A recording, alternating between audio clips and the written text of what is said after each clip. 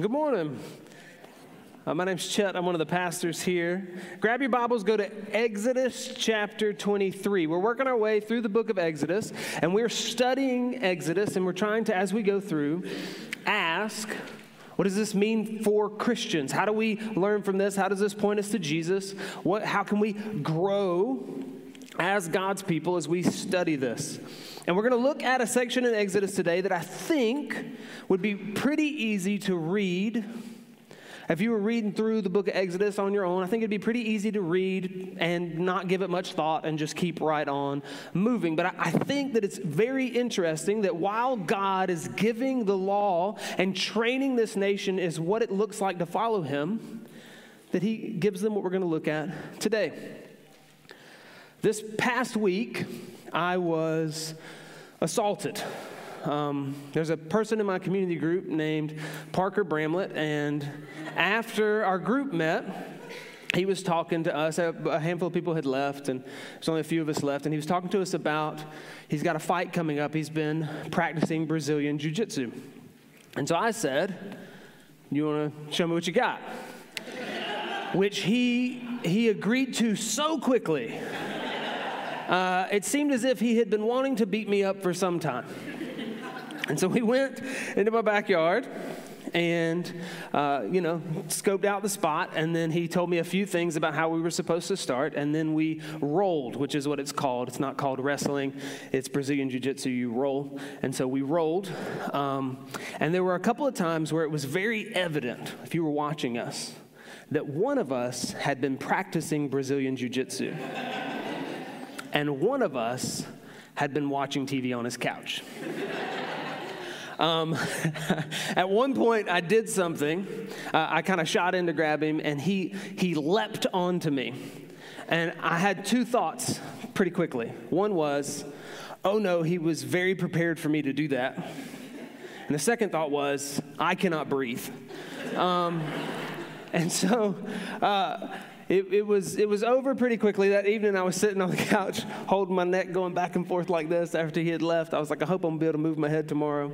And my sweet wife, I was sitting, over there, and she's looking at me, and she said something, and this is a paraphrase. I don't remember exact words, but it was something along the lines of, you're dumb, and this was your fault.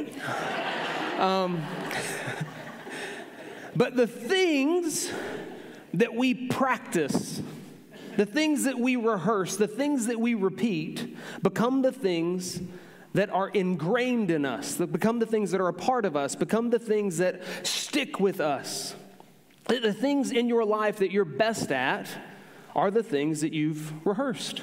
They're the things that you've practiced. They're the things that you've repeated, the things that you've done over and over again. And some of these are mundane tasks that you've repeated over and over again. Some of these are bigger things, but I'm willing to bet there are some of you that still remember a poem that you learned in middle school, but it was because you had to say it in front of everybody. Some of you still know lines from plays that you were in high school. Some of you still know plays from sports that you were in, that you practiced, you repeated them over and over and over again.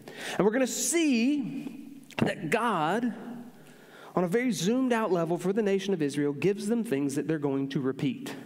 He gives them things that they're going to rehearse so that they'll remember and so that they'll become a part of who they are. He builds in practices for them, commands practices of them to build into them who they are as a people. And that's what we're going to look at this morning. So let's pray, and then we'll jump into the text together. God, we're thankful that you rescued a people out of slavery and that you taught them what it meant to belong to you. And we're thankful that as we study that, we get to see that you've done that all over again gloriously through Christ. That you've rescued a people for yourself out of slavery. And that you're at work in teaching us what it means to belong to you. So may we grow in that together this morning in humility and worship to your glory. Amen. Exodus chapter 23, we're going to start in verse 14. Now, we're going to look at verse 14. Starting in about verse 10, as he's finishing up some of the regulations of the law, where he's telling them, this is how you'll act, this is how you'll handle things, this is what you do if someone steals, this is what you do if someone murders. He reiterates the Sabbath, which is a weekly practice of rest. And in it, he talks about you're going to rest so you might be refreshed. And so he builds in this pattern of rest for them every week, which is significant when you consider that these were slaves, that God is adopting them and teaching them what life is going to look like as they belong to him. And as slaves, they used to belong to Pharaoh. They used to belong to the Egyptians, and their value came from their productivity. But God says, no, you belong to me now, and you're going to rest. You're going to have normal patterns of healthiness. It's almost as if you considered someone who was adopted out of a very difficult situation into a home where there was peace, where there was joy, where there was going to be food today and food tomorrow. And the parents are teaching them, no, you don't have to stick that in your pocket. You don't have to hide these things from us. You don't have to act this way anymore. This situation's different. And that's some of what God's doing with the people of Israel. He's saying, no, this is how we're going to act because you're in a better situation, because you belong to me now. And so as he's doing that, he says this, verse 14. 3 times in the year you shall keep a feast to me. Now, in the Old Testament, there's 2 Hebrew words that are translated feast. And the best way I could think of it is there's like a lowercase f feast and a capital letter F feast. So there's feast, which means eat a lot, have a feast. So this is the book of Esther. Ahasuerus has a feast, then Esther holds a feast. It just means we're going to eat a lot. Then there's the capital F feast, which is these commanded feast, festivals, holidays. And so these include the idea, lowercase f feasting, but they're bigger. And this word here, when it's used, is always referring to these specific ones that God has commanded. So 3 times in the year you shall keep a feast to me. You shall keep the feast of unleavened bread as I commanded you. You shall eat unleavened bread for 7 days at the appointed time in the month of Abib. For in that month, you came out of Egypt. None shall appear before me empty-handed. You shall keep the feast of harvest, of the firstfruits of your labor, of what you sow in the field. You shall keep the feast of ingathering at the end of the year, when you gather in from the field the fruit of your labor. 3 times in the year shall all your males appear before the Lord God. Okay, a couple of things on this as a whole, and then we're going to walk back through what each one of these was about. 3 times, the entire nation of Israel stops and holds feasts. But these were feasts where they had to gather. These are the pilgrim feasts. They had to go from wherever they were to where the tabernacle was, or eventually where the temple was. So all productivity stopped, and all the males had to show up. Now, there's a couple of reasons why it's all the males.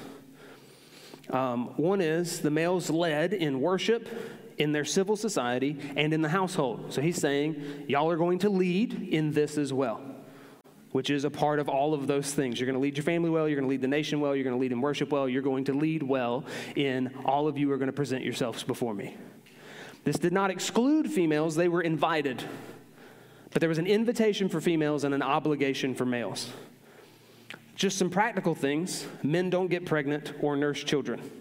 And so there would have been times where it would have been very difficult for women to be able to travel and do this. But we do see that all families at times would worship in this way. We see that throughout the Old Testament. We see it with Jesus' family. His family was there. So it's an invitation to females, but an obligation for males. The other thing that goes along with this, all males will appear, is that they will have no defense of their nation.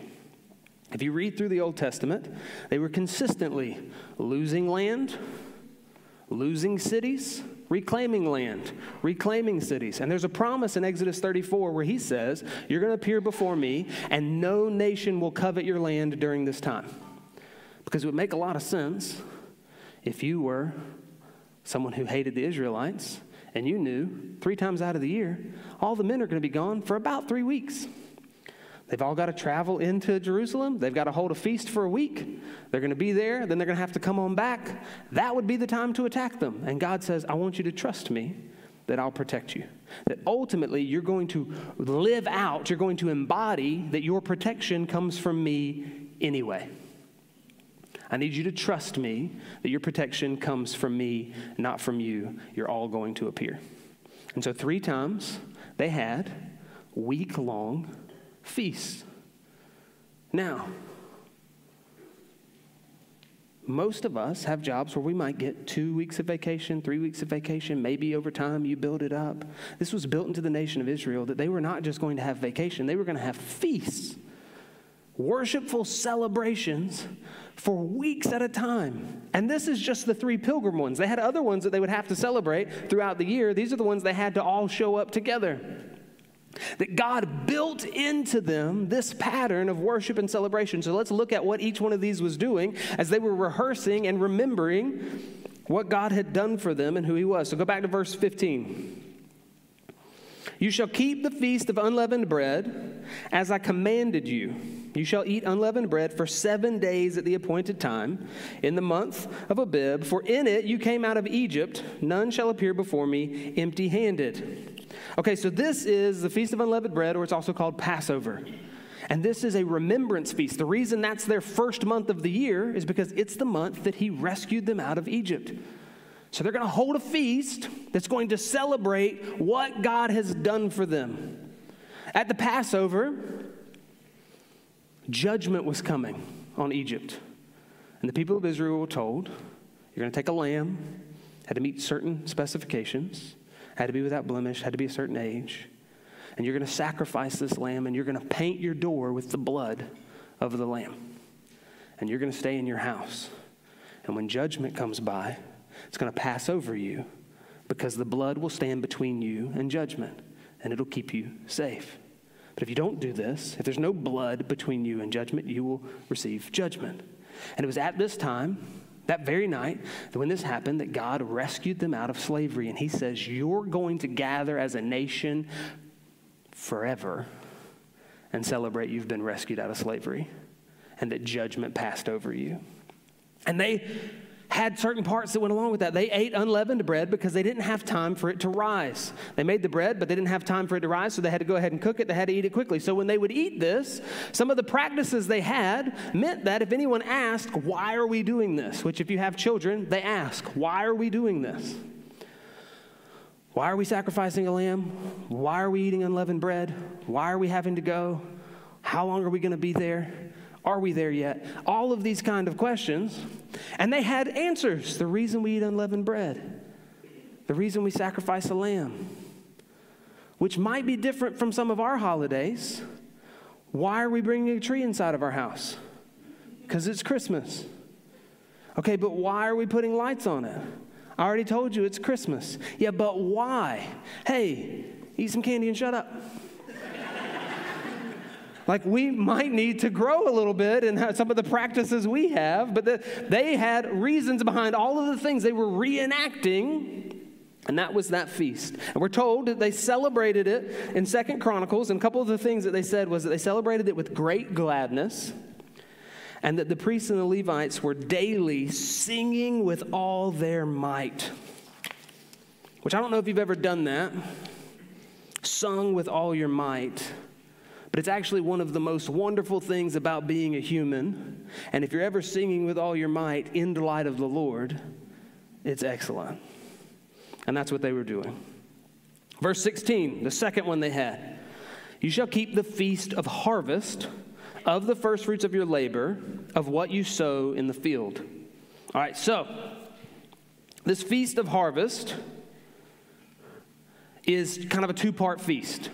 They had the Feast of First Fruits that would actually take place during the Passover feast. And what they did was with their barley and grain harvest, you were not allowed to eat any of the barley or grain harvest, any of the new barley or grain, until you had first brought together as a nation the first bit of barley and grain and presented it to the Lord. They actually would take the first sheaf of grain and wave it to the Lord, and then they would sacrifice as food offerings to the Lord before they were able to eat any of it.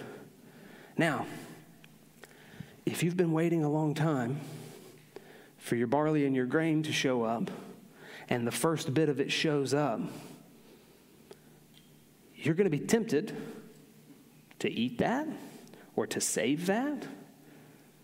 You're probably not going to be super tempted to devote all of that to the Lord. But the reason they did was because they were saying this is a down payment. This is a promise that God's the one who provides for us, that he's the one who's in charge of the harvest, that the rest of this stuff will grow, won't get blighted, won't get eaten, won't get locust, won't get stormed, won't get knocked down, that the rest of this will have a harvest. And so they would bring this, and it was a down payment in faith that God was going to provide for them. And so they did that. And then 7 weeks or 50 days later, they had what was called the Feast of Weeks, because it was 7 weeks, or Pentecost, because it was 50 days. Same thing. So the Feast of Weeks, the Feast of the First Fruit, and the Feast of Pentecost is all the same thing. Then they would get together and celebrate and eat and worship together for a week. And they would have all these sacrifices that were going on that were sin sacrifices and sin offerings and food offerings. And they would celebrate that the wheat and the barley that they first waved, that God had fulfilled his promise, and they would celebrate together at Pentecost. It's actually also, Pentecost is the same time when the law is given. That was actually 7 weeks after the first Passover. God gives the law, and then every year they're going to celebrate that God provides for them, both at the Feast of the Harvest, which would be Feast of First Fruits, to Feast of Weeks or Pentecost. In Deuteronomy, for the Feast of Weeks and for the Feast of the Ingathering, they're commanded to rejoice, which I think is very helpful, because if you're reading some of these, you might would ask, what's the tone? How are we supposed to approach God? And he says, hey, in this house that you've been adopted into, we're going to celebrate. And the things that you would celebrate anyway, like our harvest has come in, I'm going to celebrate with you. We're going to celebrate together and delight together in provision and protection and guidance. Back half of verse 16. You shall keep the feast of ingathering at the end of the year. You shall keep the feast of ingathering at the end of the year when you gather in from the field the fruit of your labor. So this was olives and grapes, and it was the end of the harvest season. So it's not the end of their calendar year, but it was the end of the harvest year. And so at the very end of the harvest year, they're going to have another week-long feast. And it's the Feast of Ingathering, but also, because they rebel against God, I don't want to ruin the rest of Exodus for you, but they rebel against God, and then they have to wander in the wilderness for 40 years. It also becomes the Feast of Booths or Tabernacles, which would be like the Feast of Tents. They go stay in tents. They camp out for a week together to remember that in the ingathering and in their wandering in the wilderness that God provides for them. So they rehearse and reenact as a nation for a week that God is the one who provides. God is the one who protects. And so they, as a whole people, yearly, weeks at a time, had to rehearse over and over again, had to remember over and over again, our God rescued us from slavery. Our God pays for our sin. Our God is the one who provides for us so we can trust him that he'll take care of us. Our God is the one who protects us and gives us all good things. We celebrate and rejoice with our God. And they did this over and over and over and over again. God specifically commands to them, this is what it's going to look like as y'all belong to me. Now, we're Christians. So what do we do with that? First, we don't have to practice the Feast of Passover or ingathering or first fruits or booths. We don't practice those things. We don't have to do that as a people who belong to Jesus. There's specifically that kind of question, what do Christians do with the law, is asked repeatedly in the New Testament because it was a bunch of Jewish people Christ came out of the Jewish people, and it was a bunch of Jewish people who were then seeing that Gentiles, non-Jewish peoples, were becoming Christians, and so they were asking, hey, what do we do with the law? Because the Holy Spirit's rescuing people, they're believing in Jesus, what do we do with the law? In Acts 15, they get together and they have a whole big meeting that says, what do we do with the law? Do these people have to submit to circumcision? Do they have to submit to the law of Moses? Peter at one point stands up and says, why would we put on them, first of all, the Holy Spirit has already redeemed them and already given them faith. Why would we put on them something that we and our fathers could not stand under the weight of? We believe that they'll be saved by the grace of Christ just as we are. And so the law is fulfilled by Christ, but does not come to us in full force. And we talked about that 2 weeks ago. We talked about it some in part last week. We'll probably keep saying it as we go through the book of Exodus. So it's fulfilled for us. So what do we do with this? Paul actually says this in Colossians as he's talking to people. He's talking to a church that had Gentile believers and Jewish believers, and they're dealing with some of how do we work this out? What does it mean to follow Christ, who is the Messiah? He's the Jewish Messiah, but are we supposed to still follow the law? Paul says this in verse 16.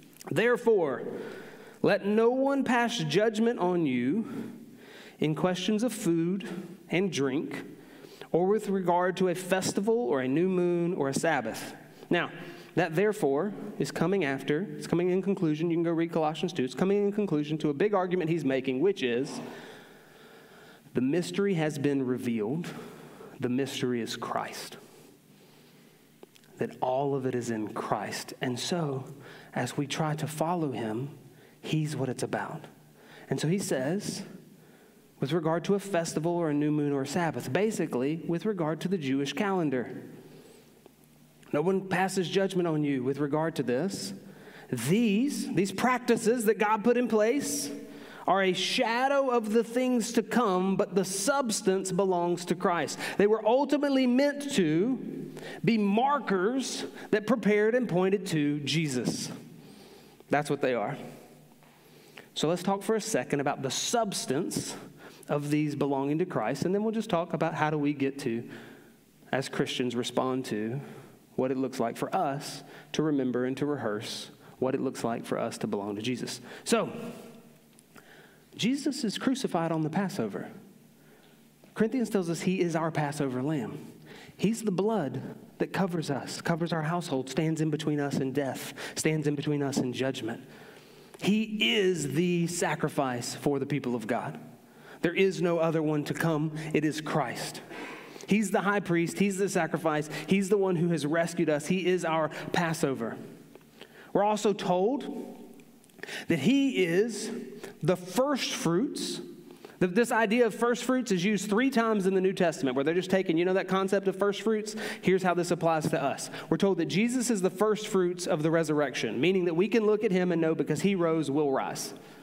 We're also told that the Holy Spirit at work in you now as a Christian is the first fruits of what's going to ultimately happen, that he's going to rescue and redeem and make you whole completely. We're also told that the new believers in the church at the first century were the first fruits of us, that they were a promise of what was to come, that more people were going to be rescued by Jesus. So they just take this idea of first fruits and keep saying, that's fulfilled, that's applied, that's at work. And the Holy Spirit comes at Pentecost, 50 days after Passover. So where the law came and was written on tablets of stone, and ultimately, I don't want to give too much away, 3,000 people are going to die in rebellion. The Spirit falls, written on hearts, and 3,000 people are made alive. And God is fulfilling his work through the cross, through the calendar, through Pentecost, and he is fulfilling and being the substance of these in Christ.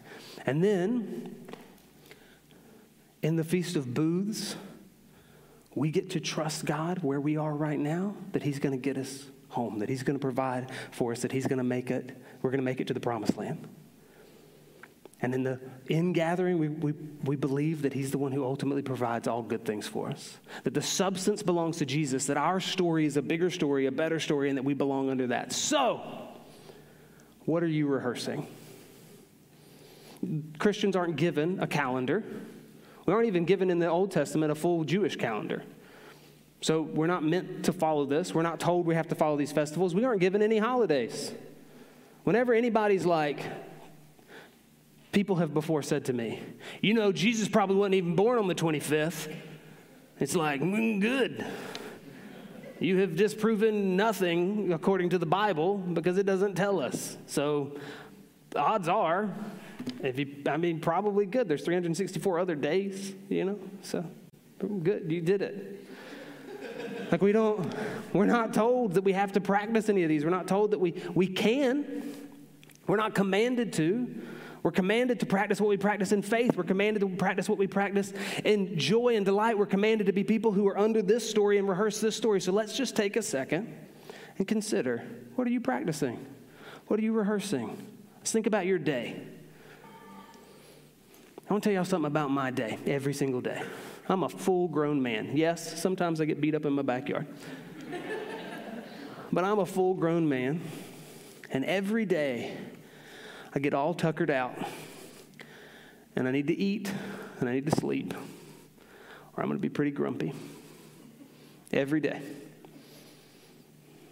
I stayed up one time for 24 hours straight, and I hated it. It was the worst. We had a son at the end of the day, and that was fine, but it was a long day. Every time in college, people are like, we're going to pull an all-nighter. I'm like, I'm not. If I'm dumb at 10 o'clock at night, I'm just going to be dumb at 9 in the morning. I'm not staying up for this. You have to sleep. You have to eat. And you rehearse this over and over again. And in those moments, do you remember your strength isn't found in you? Your hope isn't found in you? Your provision is brought to you by God. Your protection is brought to you by God. And that you get to live under a bigger story and a better family? Every day. You think things every day, and all of us are mentally rehearsing things. And some of you are mentally rehearsing things that are contrary to the gospel.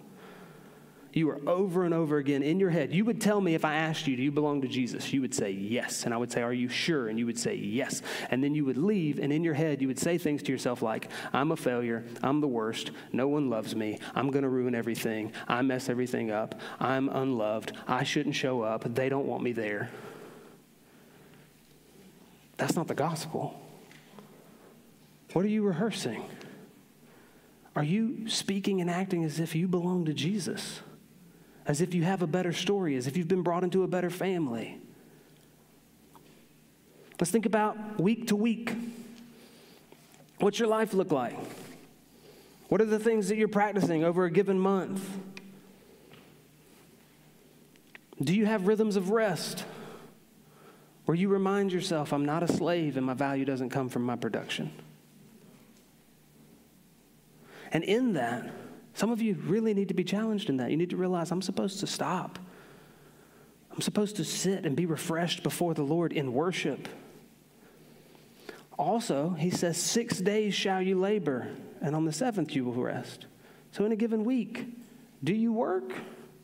Are you productive? Do you spend most of your time just trying to rest, trying to be lazy, or do you use the talents and the abilities that God has given you to bless and to care for those around you in honor to God and in worship to him? Are you consistently daily or weekly praying, reading your Bible, rehearsing those things in how you follow the Lord? You've gathered here for worship. Is this a part of you delighting in Jesus and him rescuing you so that when we stand up and say Jesus is better than everything else, you actually are participating in that? Do you sing with all your might? Do you get swept up in delight of the Lord? Do you come here to rejoice in him? To be refreshed among your church family? Are you a part of a community group? Is that a weekly thing for you? Do you participate, walk in life with them? This is one of the reasons why we talk about we believe that we want to give good news before we give good advice. It's easy for Christians to hang out with each other, for you to say you have something going on, and then we all become like blog posts or TikTok videos about 5 steps to being a better whatever. Here's 10 steps to dealing with a dumb boss. And we just give each other a bunch of information. But what can happen, while that may be helpful, and while your TikTok video might have been excellent, we can inadvertently communicate to someone that their hope is them. But that's not the story. That's not the hope. That's not what we've gotten swept up in because of the glory of Christ. And so we want to give good news. We give good news, not good advice. We give good news before good advice so that we can frame up why we would walk in wisdom, why we would do these things, and how we actually get to live in relationship to Christ. But do you contribute? Do you participate? Do you love your community group? Is your community group just there for you, or are you actually walking in life with them? What's your weekly stuff look like? Look, most of us don't have a harvest, maybe of tomatoes, but most of us don't live harvest to harvest. We live paycheck to paycheck. Do you practice first fruits? Do you remind yourself that God is the one who provides ultimately for you? Do you take the time to surrender things to Him in delight and in worship and in promise that He's going to keep this coming, that He's going to ultimately provide everything you need? That's one of the things that He means when He says, let nobody appear before me empty-handed. We're told later that people are supposed to do it based off of their means, but everybody's supposed to show up with something. So do you walk in generosity and submission to the Lord? Rehearsing for yourself that He's ultimately who provides for you? Not the job you have, not the health you have, but your King who's good. What does your week-to-week, month-to-month look like? One of the week-to-week, month-to-month things that we practice as a church family, and these are two of the practices given to the church for us to rehearse, baptism and communion, where we remind ourselves of our real story, that Jesus Christ rescues us. We got to celebrate baptism a couple of times over the past few weeks, and one of my favorite things is to get to talk to them and say, there's a reason why you don't baptize yourself. There's a reason why you go backwards. You're being buried in death, and then you get to rise again with Christ. And we're a stand-in for that as the church to help represent that you didn't do this, but that Jesus does this. We practice this together and celebrate this together and delight and rejoice in this together. When we take communion, it's a tangible reminder that Jesus was real, and He really died for you, and you really needed Him to. There are times when you're taking communion, and we dip it quite often, and it's running on your fingers. I want you to remember, His blood really ran.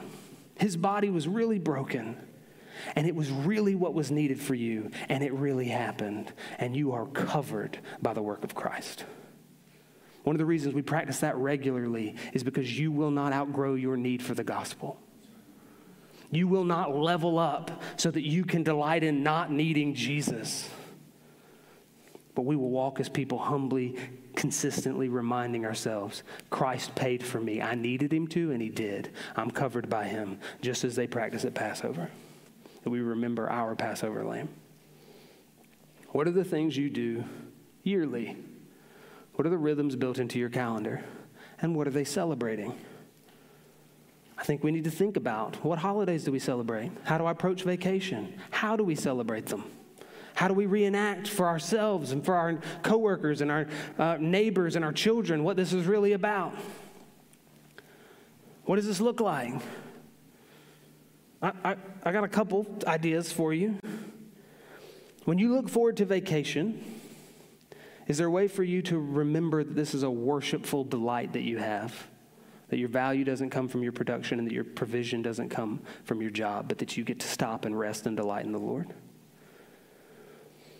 When we celebrate Good Friday and Easter, do you actually worship in that? Do you actually consider in that what that is? Do you pause during that to think and to rejoice well and to celebrate well and to be solemn well as we delight in the Lord? We celebrate things like Thanksgiving, which Christians ought to be the best at if we're going to celebrate it, because we have way more to be thankful for. We have a way better story than the edited one that we've learned in elementary school. We got a way better one. We have a better country. I love this country, but I've got a better one. The most excited our church should be shouldn't be 4th of July. Yes, we should all buy fireworks.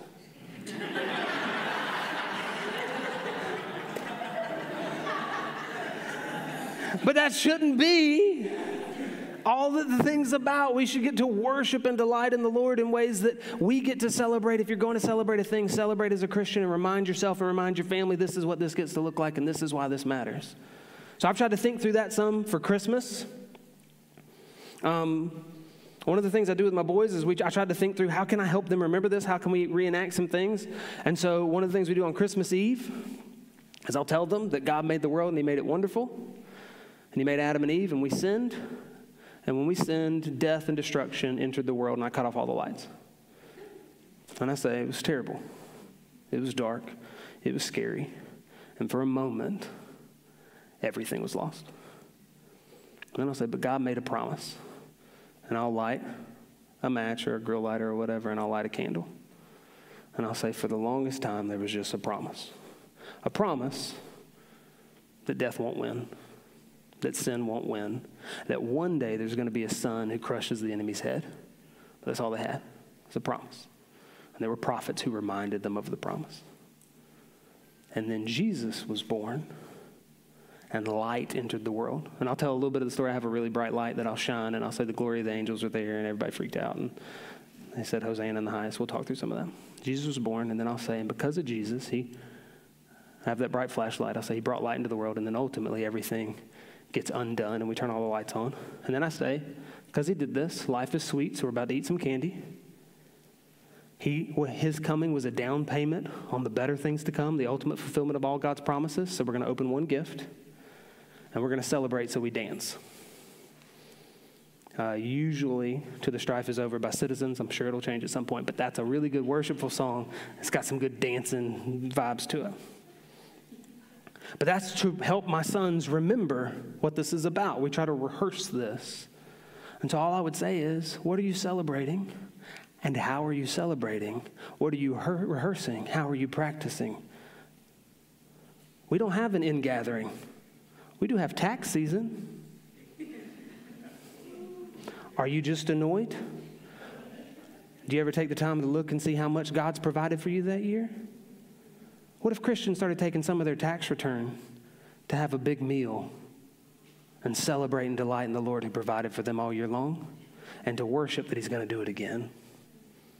What if we took some of our tax return and walked it out in generosity to those around us so that we could remember what this ultimately mattered, why we're here, what God's doing? What if we were the best at celebrating because we have the most to celebrate? What if we consistently rehearsed for ourselves the gospel so that it was what was in our mind and how we acted and how we lived, so that we would be people who delighted in the Lord? There aren't a bunch of rules on how we're supposed to practice baptism, we're supposed to practice communion. You can celebrate Christmas or not, with or without a tree or not. I think you should. We should delight in the fact that Jesus came. You should celebrate the incarnation, but you can have gifts, no gifts. You can be holly jolly or not. There's no rules on that. But this is the command that I think should govern for all of us how this works. 1 Corinthians 10:31. So, Paul's talking about this, practices, what do we do and how do we live out this together? Whether you eat or drink or whatever you do, do all to the glory of God. So may we be people who sing loud, who celebrate and rejoice well, who rehearse and remember the glory of God in Christ all the days of our lives. Let's pray. Oh God, we thank you that we have something to celebrate. That you redeem sinners, that you are our Passover lamb, that you are the first fruit of the resurrection, that we have a hope that lasts beyond this life. And as we follow you in our daily, normal, simple grind, may we remember that you're the one who provides, you're the one who protects, you're the one who redeems, you're the one who's given us a promised land, you're the one who gives us hope for a future, you're the one who's washed us clean, that we are not covered by our sin or our shame or what has been done to us, but we are marked by what has been done for us in Jesus. And may we worship, and may we celebrate, and may we sing, and may we delight, and may we, when we mourn as those who have hope. To the glory of God in Christ, for your blessed name and your glory. Amen. The band's going to come back up. We're going to sing. We have a few more songs than normal so that we might sing and celebrate. We're going to take communion together. And in that, we're going to rehearse and remember that I am a sinner in need of a sacrifice. But praise be to God that Christ came and covered me. And this isn't about my work or my labor or my worth or my value or my morals, but it's about what Jesus has done. So I want you to take a moment. I want you to consider, what are you rehearsing? Some of us maybe need to repent because we've been living and practicing in so many ways like Jesus isn't king and our story isn't good. I want you to take a moment, and then when you're ready, I want you to take communion. and rehearse and reenact what has happened for you in Christ. If you are not a Christian, communion is not for you. We're delighted that you're here, and we want you to know Jesus. We don't want you to rehearse and practice something that isn't true for you yet, but you are welcome to come to him and say, I need salvation, I need hope, I need forgiveness, and he freely gives it because he came to rescue a broken people to himself. So we would invite you to come to Christ and to trust him with your life. So in a moment, when you're ready, we'll take communion. There's gluten-free communion back there. And then we're going to sing together as a people who have something to celebrate.